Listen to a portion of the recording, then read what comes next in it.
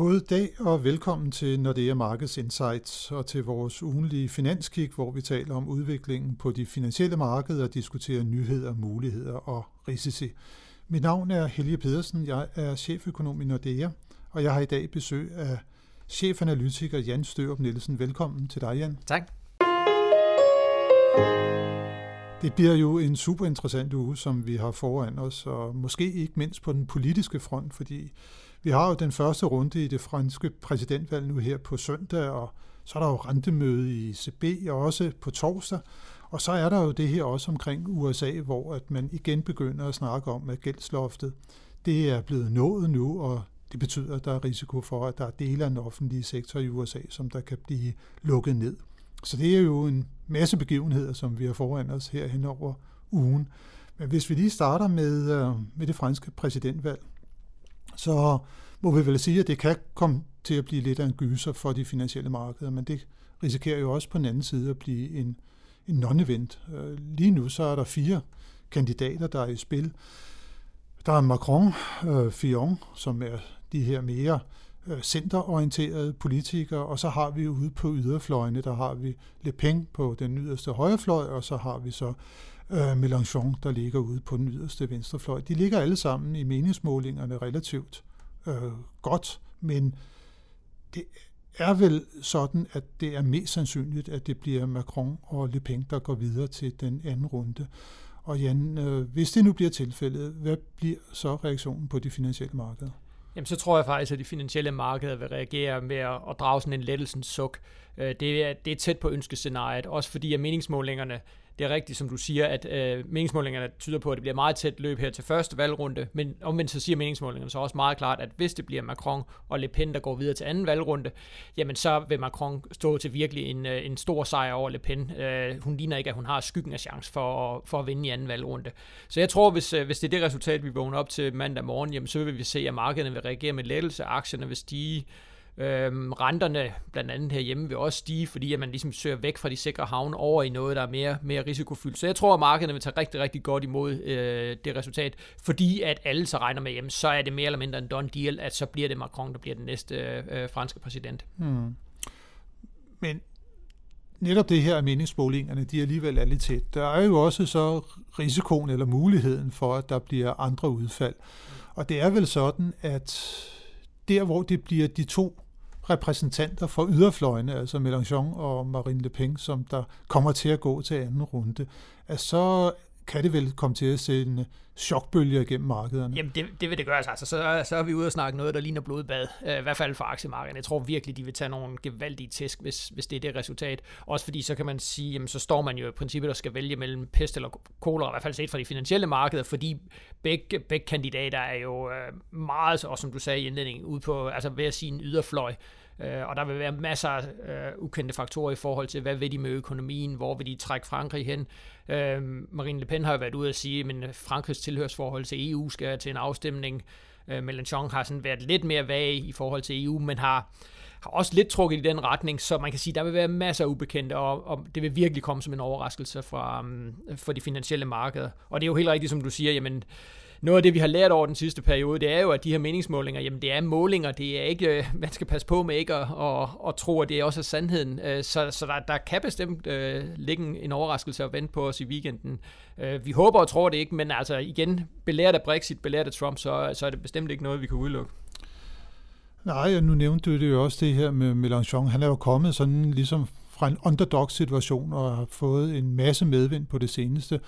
Men altså rent faktisk, så vidt jeg er orienteret, så vil han også have, at det franske EU-medlemskab, det kan komme ud til en folkeafstemning, med mindre det er, at han kan få reformeret EU-systemet, og også få bureaukraterne til at se sådan lidt mere lempeligt på de her krav, der står til den økonomiske disciplin, altså budgetkravene blandt andet. Og det er jo noget, som franskmændene sådan traditionelt har haft det lidt afslappet i forhold til. Så det bliver jo rigtig, rigtig spændende at se, hvordan han kommer til at stå. Man har ikke hørt så meget om ham indtil videre i medierne herhjemme, men lige pludselig så står han altså som en dark horse. Hvad med Fillon? Hvordan tror du, han kan klare sig. Han har været ramt af nogle skandalesager. Men, ja, fordi tidligere var han jo meget sådan spidskandidaten, og ham man ligesom regnet med, og han er lidt blevet skubbet i baggrunden af de øvrige kandidater, så lige nu ligger det altså ikke til, at han kommer til anden valgrunde, men man kan sige, altså ligesom Macron, så ved man også nogenlunde, hvad det er for en økonomisk politik, han vil føre. Så jeg vil sige, Macron-Fillon, det er ikke den helt store forskel i forhold, i hvert fald sådan, som markederne vil se på det. Og der er heller ingen tvivl om, at nede i Bruxelles, der håber man jo i den grad også, at det bliver de to, der ligesom bliver en af de næste franske præsident. Man vil virkelig være bange for de to yderliggående kandidater, netop fordi, at de vil virkelig gå ind og kræve noget helt andet af EU-samarbejdet. Og vi skal huske på, at EU-samarbejdet i øjeblikket, de kæmper jo stadigvæk med Brexit og står foran nogle lange og svære forhandlinger i forhold til Brexit. Så det vil være rigtig kritisk for EU. Også skulle ligesom til at fokusere på Frankrig og have Frankrig at bøvle med. Man har brug for, at der er ro på Frankrig, så man kan ligesom koncentrere sig om Brexit-forhandlingerne. Men spændende bliver det, og så er det jo der kun lige første runde, som vi skal igennem, og så om 14 dage, så er det jo så den anden runde, som der står for. Men altså igen, på mandag, så kender vi så resultatet af den første runde, og så, hvis det er, vi kigger lidt fremad i ugen, så på torsdag, så er der jo rentemøde i den europæiske centralbank.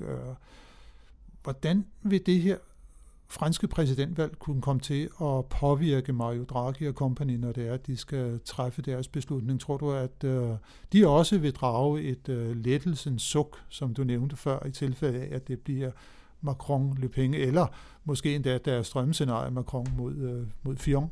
Ja, det tror jeg, og jeg tror, de er rigtig glade for, at de har deres møde efter de kender i hvert fald udfaldet af den første valgrunde.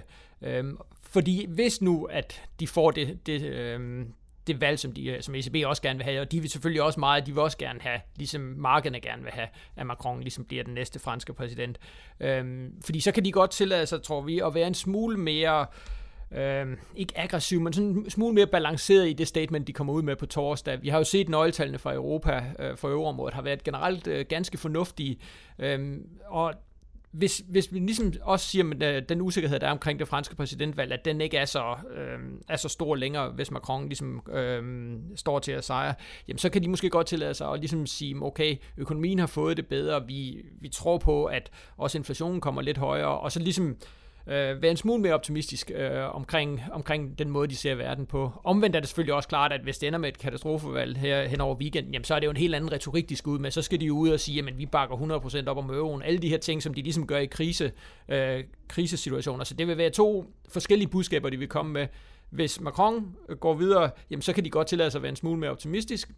Hvis det bliver skrækscenariet, jamen, så skal de ud ligesom med den her kriseretorik og sige, at de bakker 100% op omkring euroen. Så det er bestemt noget, der vil få betydning for dem.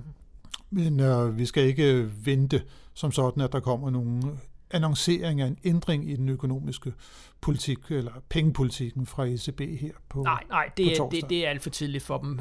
Der er lang tid til, de skal til at sætte renten op. Altså vi siger inden 2018, eller måske endda i 2019, før de overhovedet tør sætte renten op. Det næste store punkt for dem, det bliver, hvornår de skal annoncere næste gang, at de nedtrapper deres opkøbsprogram. De er jo gået fra, i stedet for at opkøbe for 80 milliarder euro om måneden, nu går de så ned på 60 milliarder.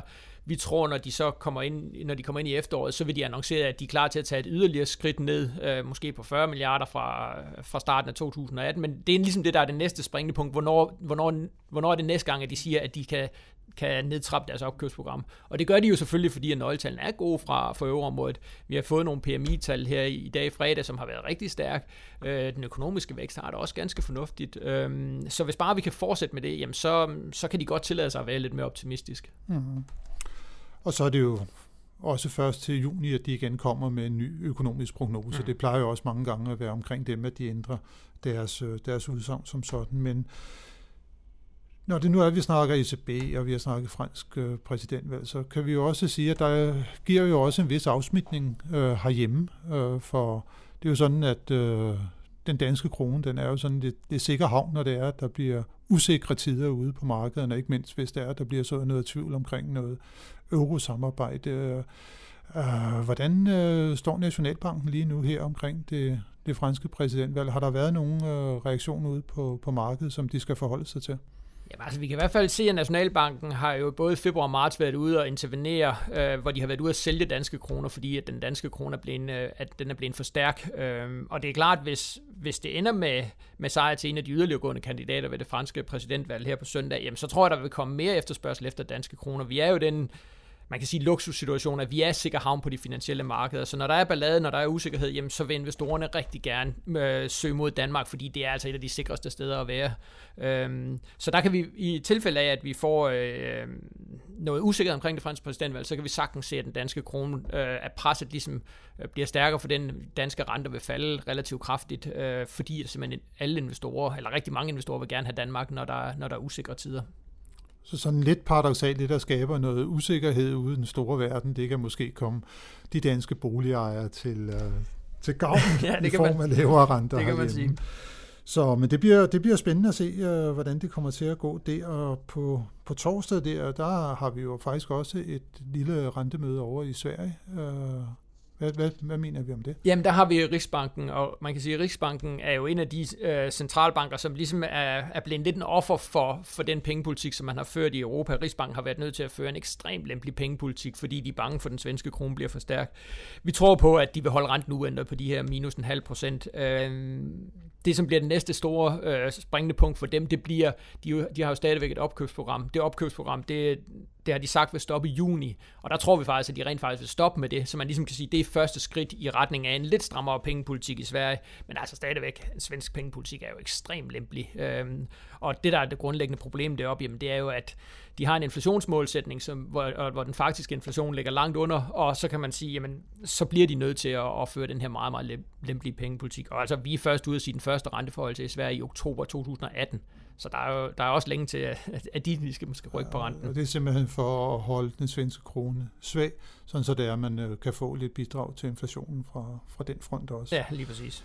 Men hvis vi lige her til allersidst, Jan, sådan lidt kort lige skal også lige komme ind på det her omkring USA, så er der jo det her omkring gældsloftet, som man er stødt på igen, og der er faktisk risiko allerede her fra den 29. april, at man bliver nødt til at lukke ned for dele af den offentlige sektor, fordi man ikke har nogen penge at gøre godt med.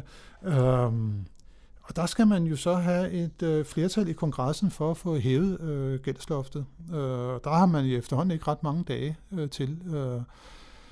Det er jo sådan, at den sammensætning, vi har der, det betyder, at der faktisk også skal være demokrater, som der stemmer for, at man hæver gældsloftet. Det jo viser for Trump, det er svært nok at få samlet republikanerne. Det så vi omkring hans forsøg på at gøre noget ved Obamacare.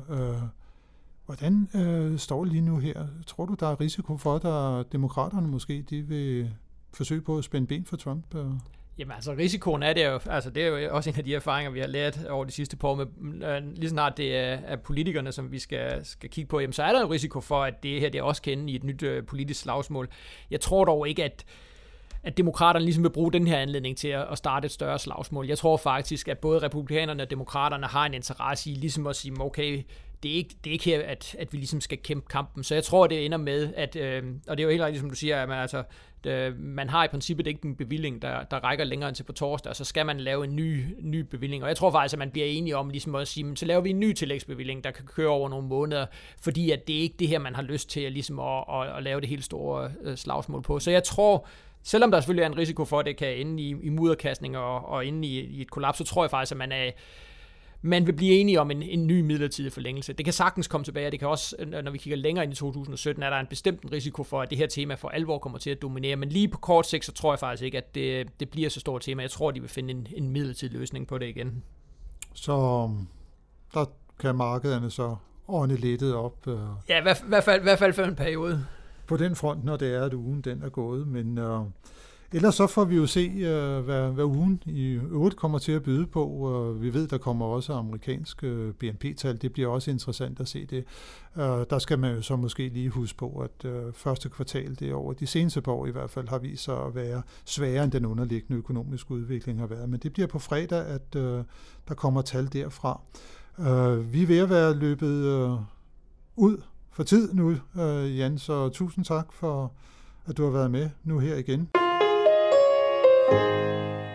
Og også tak til alle lytterne, fordi I har lyttet med. Det håber vi også, at I kommer til at gøre i næste uge, hvor vi er tilbage med friske analyser og vurderinger af de finansielle markeder.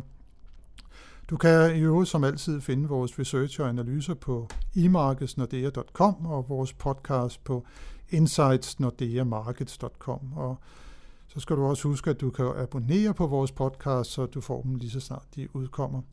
Som altid kan du besøge os på LinkedIn og så følge vores analytikere på iTunes og Twitter. Tak for denne gang og på genhør.